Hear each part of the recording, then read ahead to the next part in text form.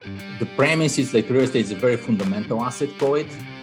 It's not like something like technology stocks or something like that, like Tesla or whatever. It's hard to know what the price should be.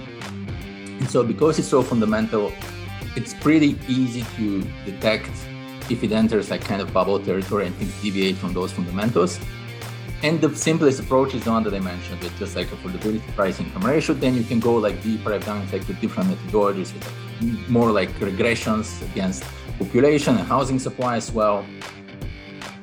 What's going on, guys? This is the Passive Wealth Strategy Show, the show that will help you escape the Wall Street casino and build wealth on Main Street by investing in real estate. Today, our guest is Stefan Cvetkov, and today we're talking about the importance of a data-driven approach in real estate investing. And then we're also digging into some of his analysis regarding what data is important, why it's important, and states that, by his analysis, may be overvalued in their real estate right now, and which ones might be undervalued as well. And also what that means for real estate investors investing in those regions. If they're investing in an overvalued region, what does that mean as far as potential downside risk goes? So it's very complicated. There's a lot of data involved here, and he really digs into the methodologies, the people involved, the level of complexity of the analysis, and so much more. There's a lot of lessons in this one, so definitely tune in. You might need to even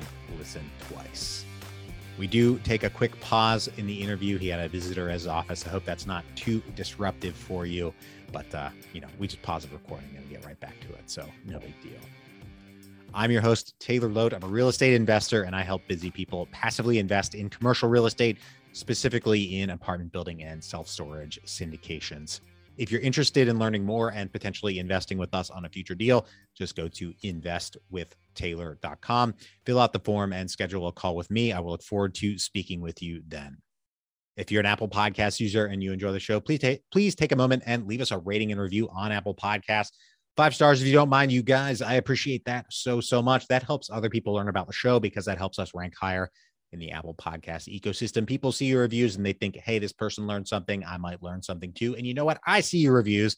I see that you're learning from the show. And that gives me a nice little warm and fuzzy feeling every single time, because I get to see that you're engaging with the content and you're escaping the Wall Street casino along with us. Don't forget to subscribe and catch us here every Monday, Tuesday, and Thursday.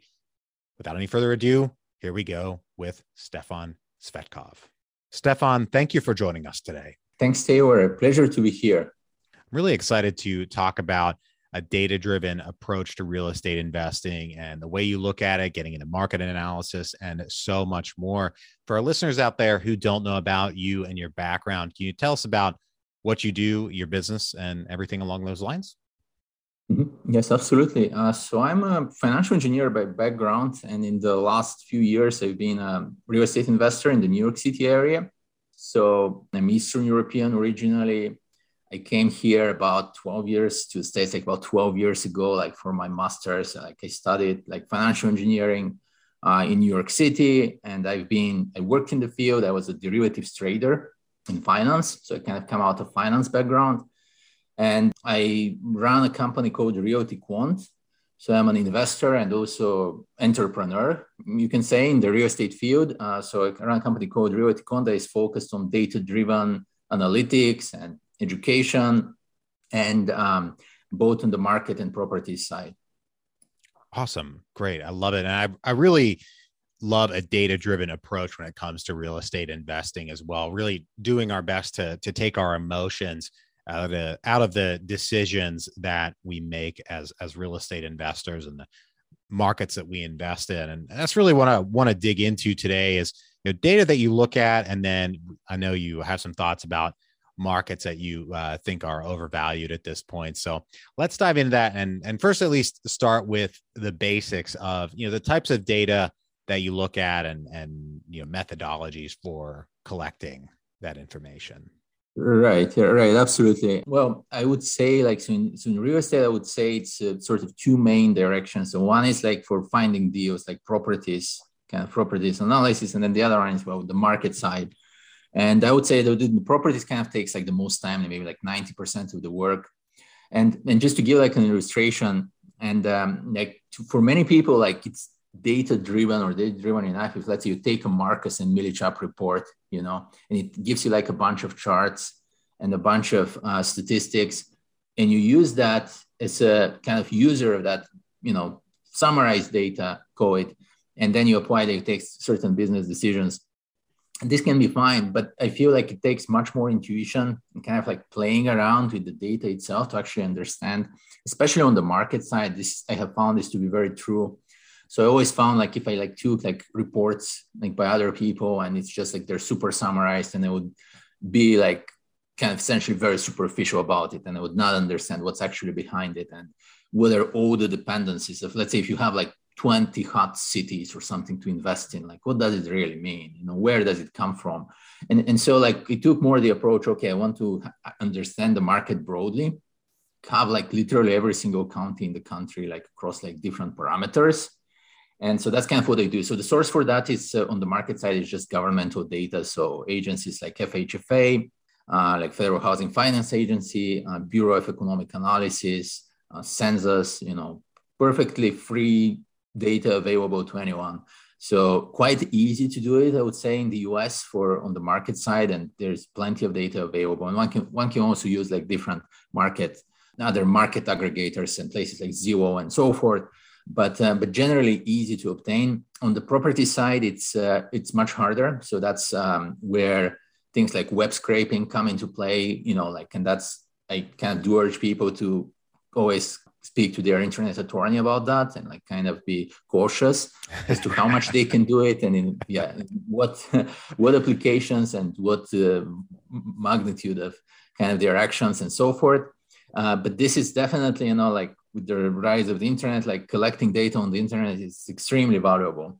And so it's just like the mindset where if you take, for example, if we take commercial multifamily, one can use rental. I'm just giving like a quick example. One can use rental listings data to derive insights into which specific buildings have value add.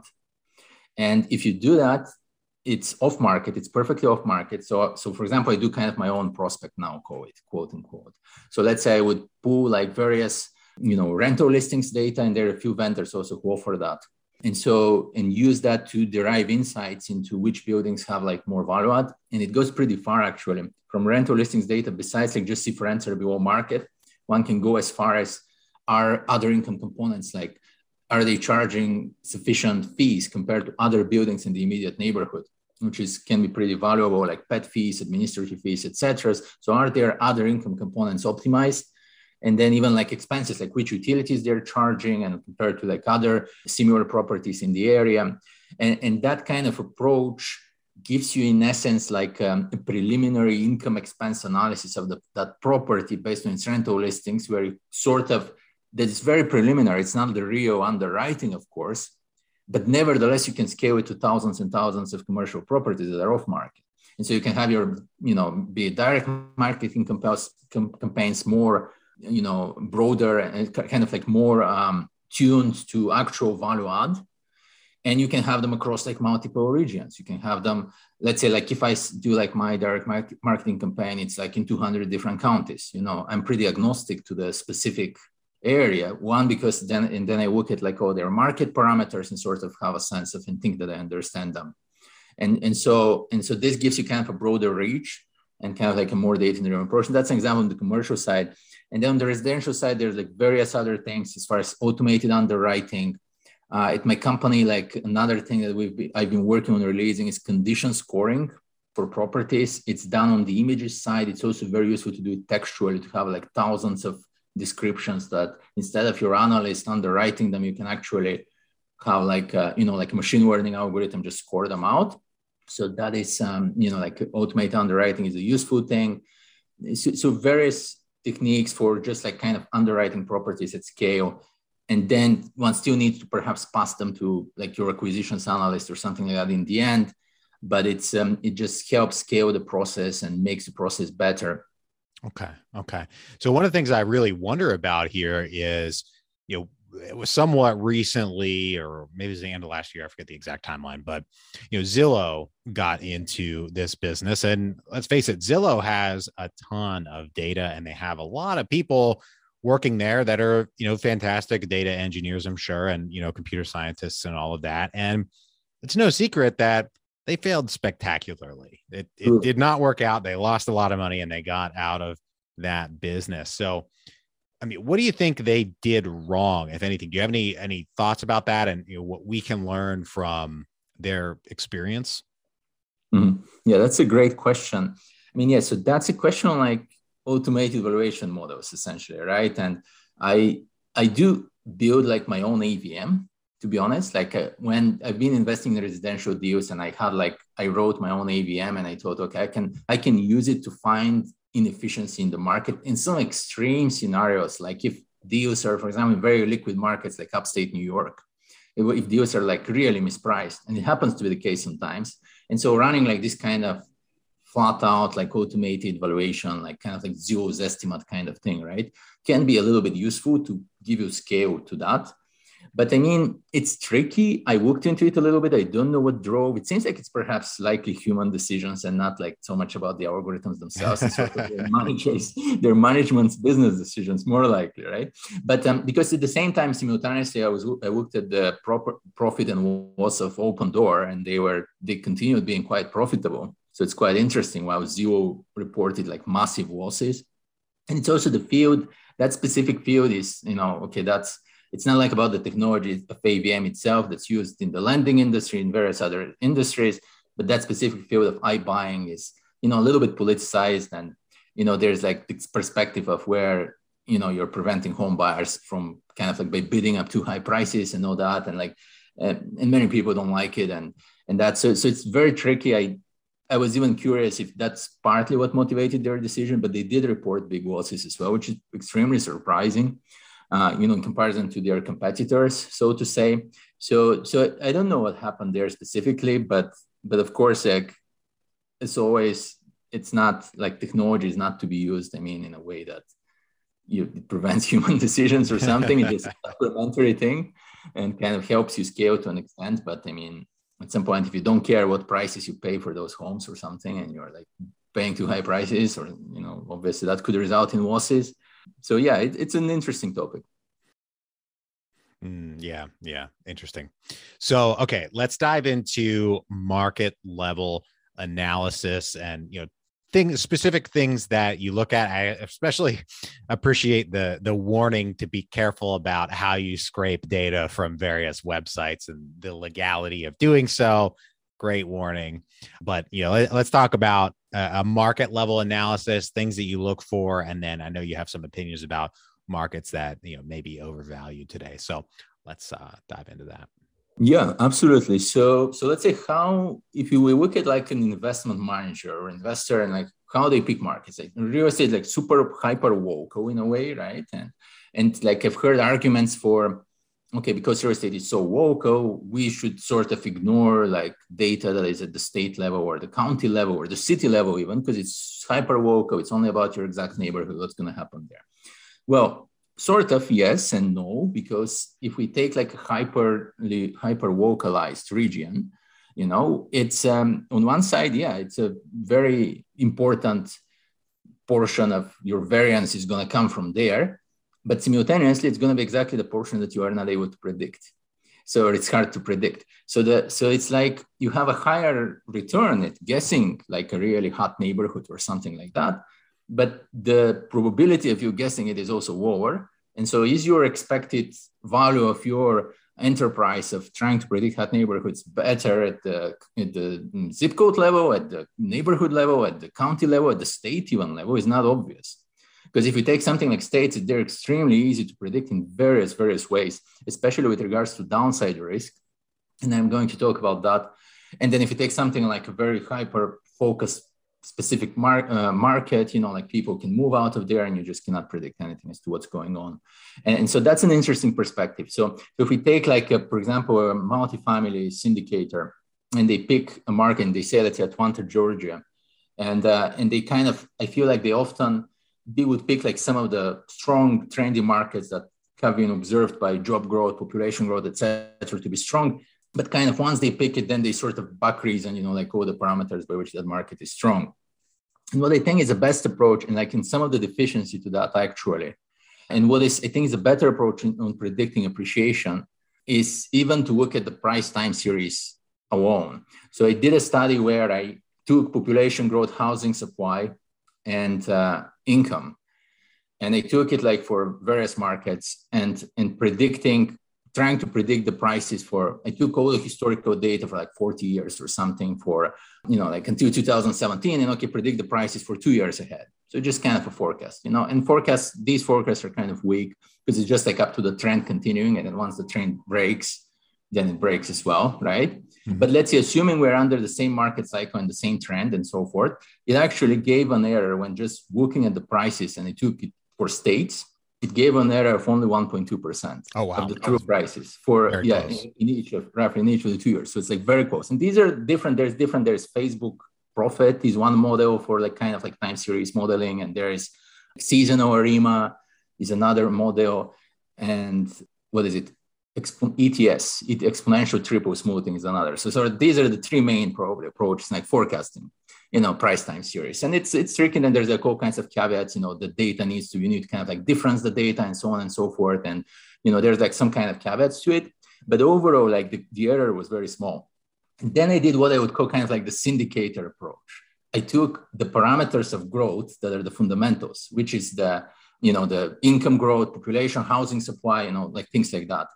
And I tried to predict those. So let's say, how is the population time series predicted itself, and the other time series predict themselves. And then off that to predict the prices. And guess what? The error was 5 times bigger. So that was, 1.4% was the first one, and that was 7%. So 5 times bigger error for actually looking at the fundamentals, which is essentially like the approach of the way any real estate investor picks a market. And there can be different reasons to that. It's just one of the reasons prices are driven by fundamentals, but they could deviate, there could be noise. There could be kind of even like hype or bubble formation and things like that. And so there's more incorporated into the price than there are in those fundamentals. And also some of those like population growth, they're very hard to predict in the future. So if you look up like those metrics for a given market, well, they're lagging. It's already built into the price. It's already reflected in the price. And probably you're better off by just looking at the price time series to predict the future. And so that was like, so under a normal trend, like was like 2018, 2019, for example, and even 2020, it was like very good prediction actually on the prices. And then like the same thing in 2021, it kind of fell through. And so that's, I want to talk about sort of the aspect of downside risk. So how I pick markets. So one, I look at the fundamentals on the side, but I actually pick them on purely the price time series alone, as far as if I want to predict appreciation. And then on the downside risk, so that's one thing I feel like has been very useful, like in many people have been reaching to me in the industry about it, which is market valuations. So I haven't invented it. It's been done in the past, but what I did is I calibrated it to the global financial crisis drops, price declines, and I showed what has actually been most predictive of the price declines.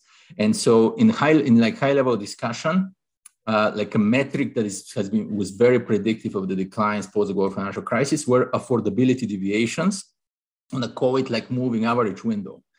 So let's say like you just like take the history of affordability over like, let's say 20 years back, and it keeps changing, shifting over every quarter the window. And if you take like deviation from this kind of historical levels, this extremely simple thing was highly, highly predictive of the crashes actually at that time. It's quite interesting because, so why is that? So I was looking at it and at the time there was like a guy, his name is Ingo Windsor in Massachusetts.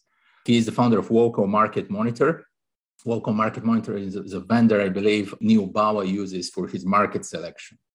And so Ingo Windsor, so he's been like, publishing data like for a long time in the industry. And so he was on CNN in 2005, 2006. And he was like talking that certain markets in California, Florida are dangerously overvalued. And all he was doing was kind of like price income ratios, price income ratio, like affordability deviations. And he was correct. And he was correct. And about the specific markets, there were others that were not overvalued at all. And I can go into that as well.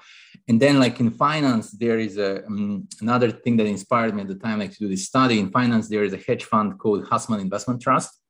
So John Hussman is an economist or like, well, never a PhD in finance. He's actually, I think. So he tracks like a few metrics for how well they measuring the bubble, he calls it in finance. These topics are not popular in finance, by the way, because in finance, you want to, obviously the whole mutual fund industry depends on continuity and not arguing for at some point things falling apart, So there's also this perspective. But again, so that's those are interesting studies from finance that inspired me. So essentially the methodologies, if you have the fundamentals that drive real estate, which are arguably income, population, and housing supply, and the premise is real estate is a very fundamental asset, call it. It's not like something like technology stocks or something like that, like Tesla or whatever. It's hard to know what the price should be. And so because it's so fundamental, it's pretty easy to detect if it enters kind of bubble territory and things deviate from those fundamentals. And the simplest approach is the one that I mentioned with just affordability, price income ratio. Then you can go deeper. I've done it with different methodologies with more regressions against population and housing supply as well. Or one can scale price income, one can scale affordability by housing shortage. This is an interesting approach because housing shortage is population housing supply ratios.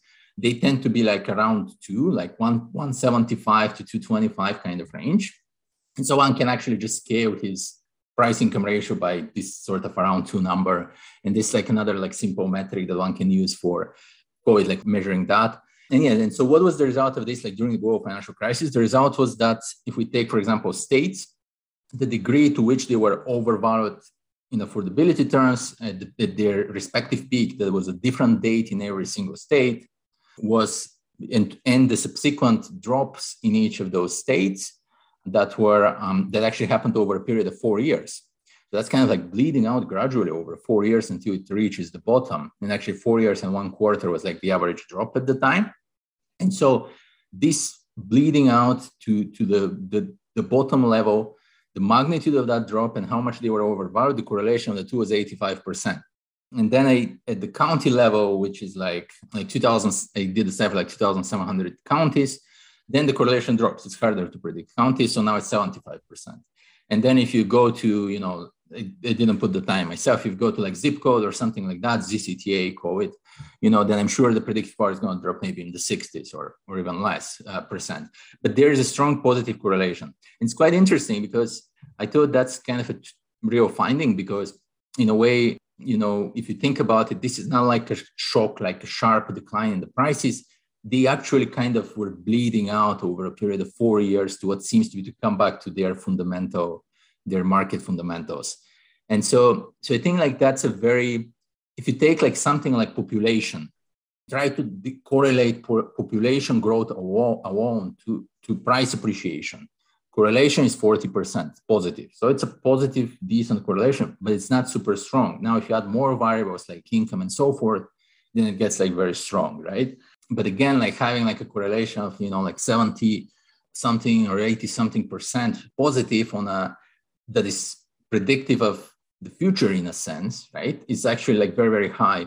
And so I thought that's kind of the conclusion is, well, and just for other people as well, if they want to do some of those studies on their end, I thought the conclusion is, well, real estate is a fundamental asset. It's not like the stocks. We should kind of throw this idea that it's extremely hard to predict anything in real estate and that's random stochastic prices or something. They are, but no, they are, but they are driven by real stuff like housing, population, income.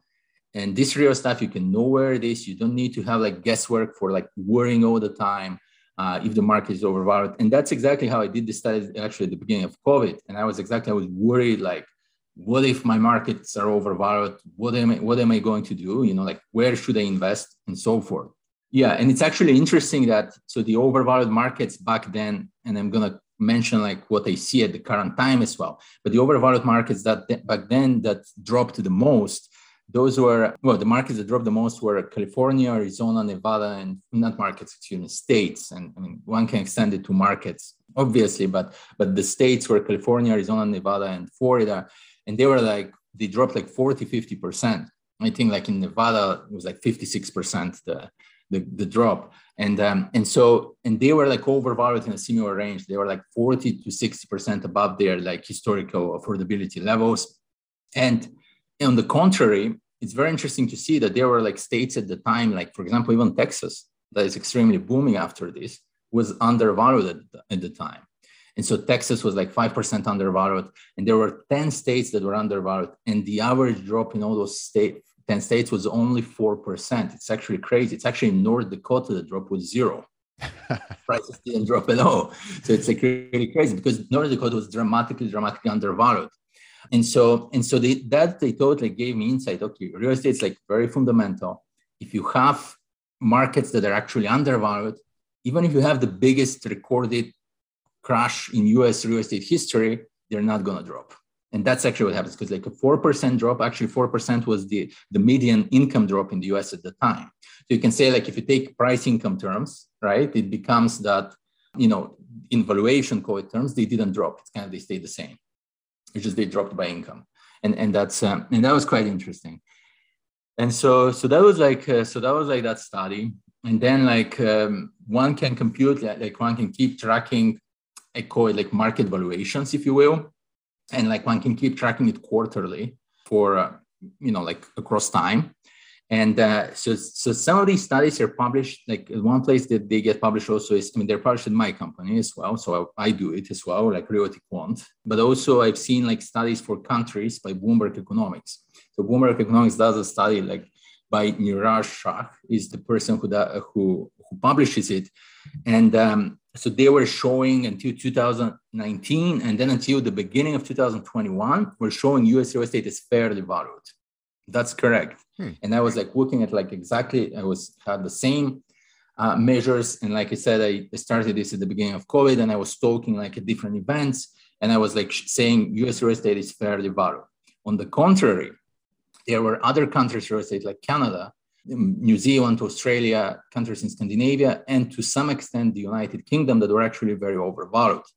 But the US real estate was right at 100% or something. It was super fairly valued. And so that's very interesting. And that started to change. And just on one, the only thing that actually, the only state that I would say was sharply overvalued at the time was Idaho. So Idaho was 25% overvalued already, even though the rest of the US was fairly valued and even undervalued. And then some of the very well performing states like Florida and Texas, they were at 8 to 10% overvalued, but really very mild, 8 to 10% over a period of 4 years. And what happened in 2021 with inflation that we've all been hearing about is that, well, inflation is good for hard assets.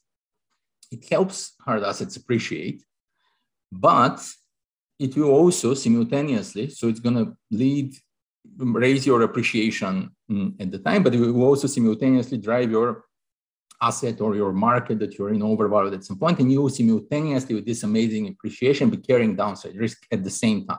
Yeah, and so in 2021, so it kept, like I said, from the beginning, just give the chronology. From the beginning, I keep tracking quarterly these metrics, fairly valued, like this. And Texas, 8 to 10%.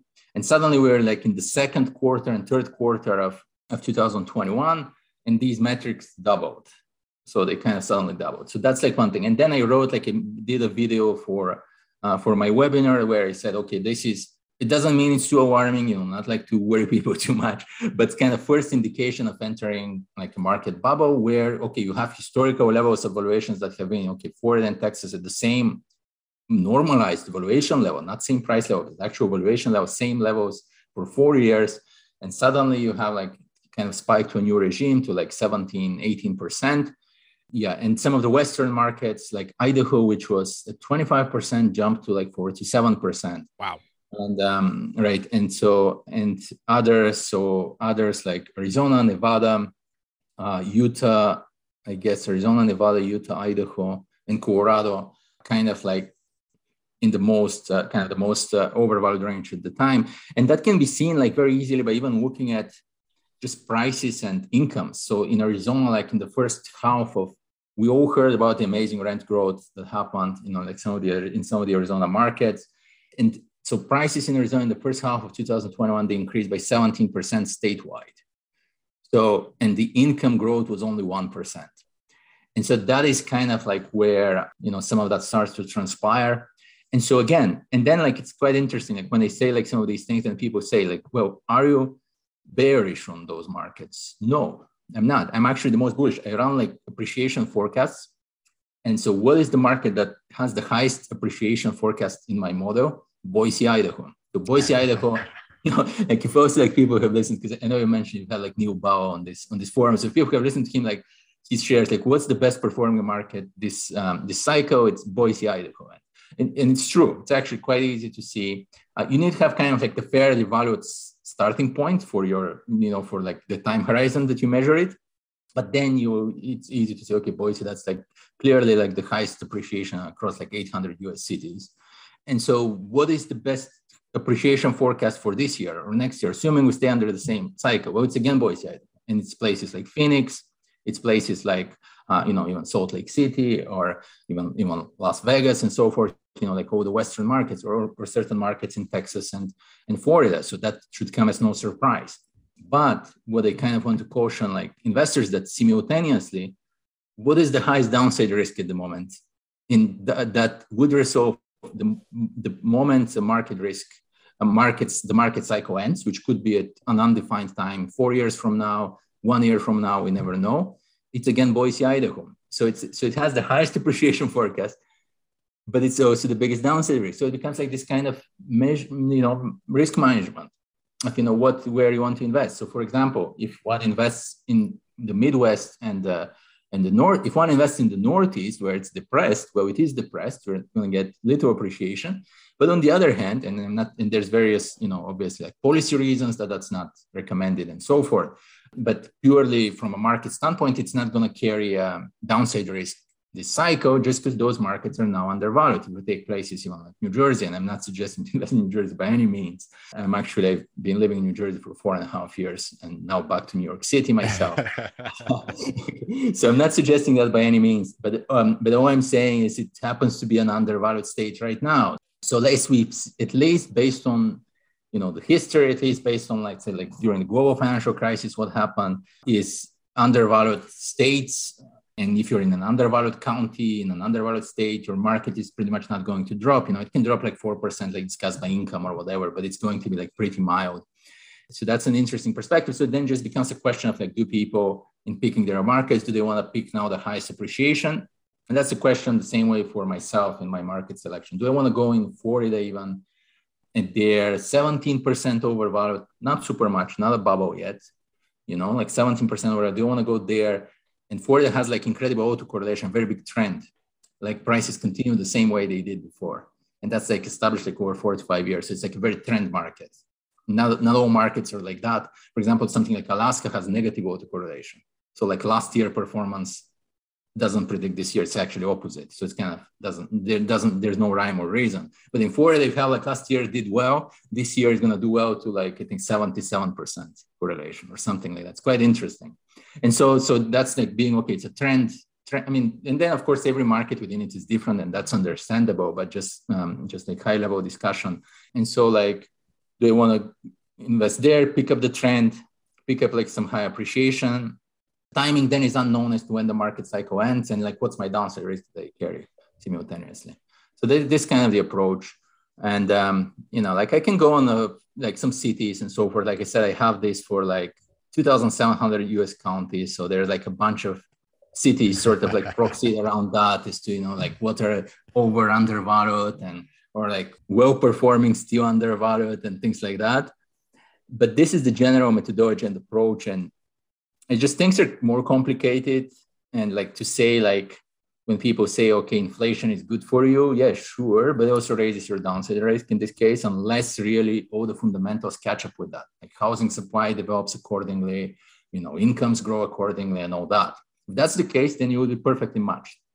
And that's completely possible because actually one example at the beginning of COVID, and I know we're probably running out of time, but one example in Denver, Colorado was a market that was like top 5 city really in the country, like, really up there with Boise and Phoenix and so forth.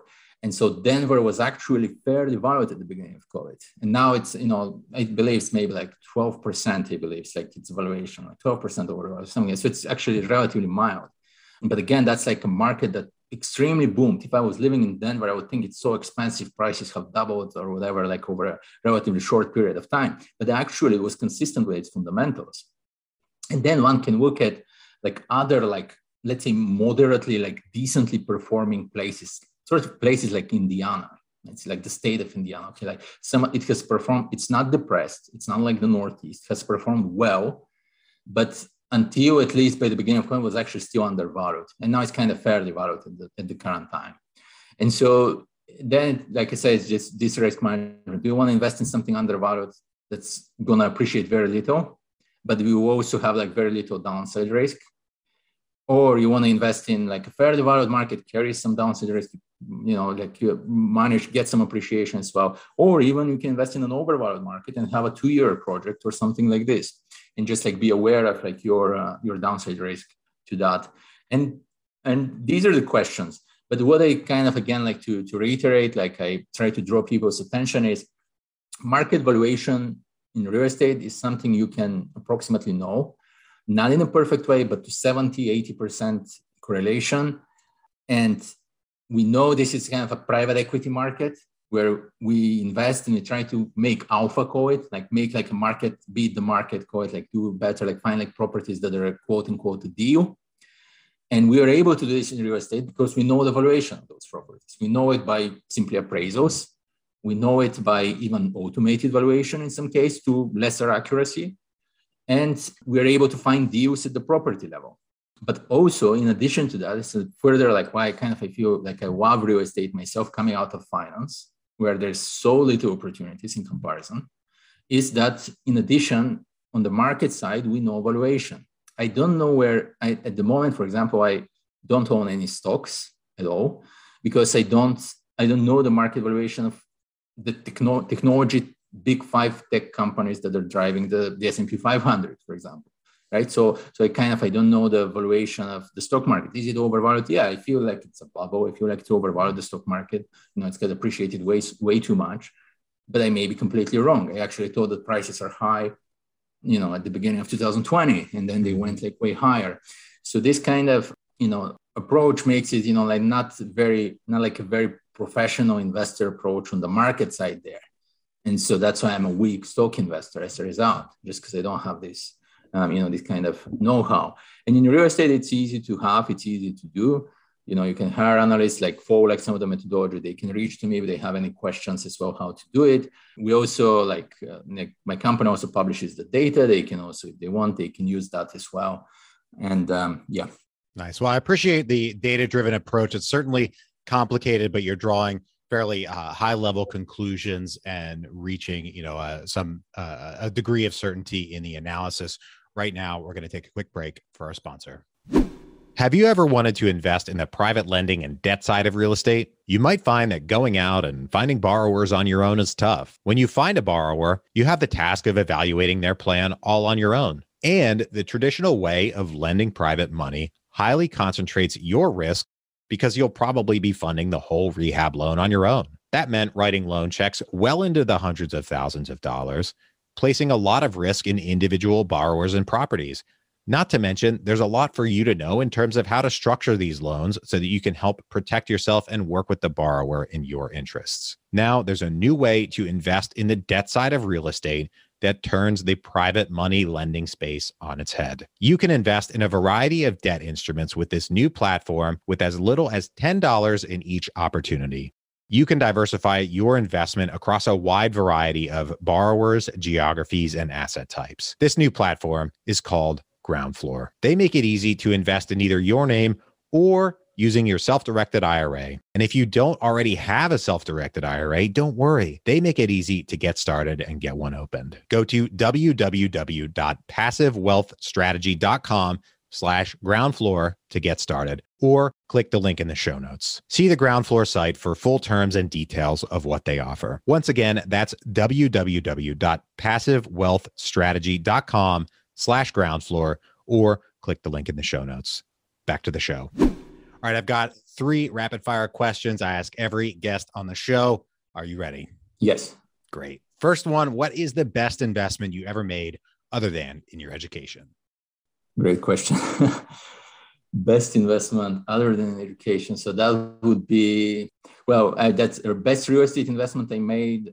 So property upstate, it had was like 4 units, well, in relative terms, in percentage terms only, not in absolute terms. So a property upstate, was a residential property, had a fifth unit. I just added like fire smoke alarms in the fifth unit, made the unit legal, and it doubled its valuation. Nice. I like that. So, yeah.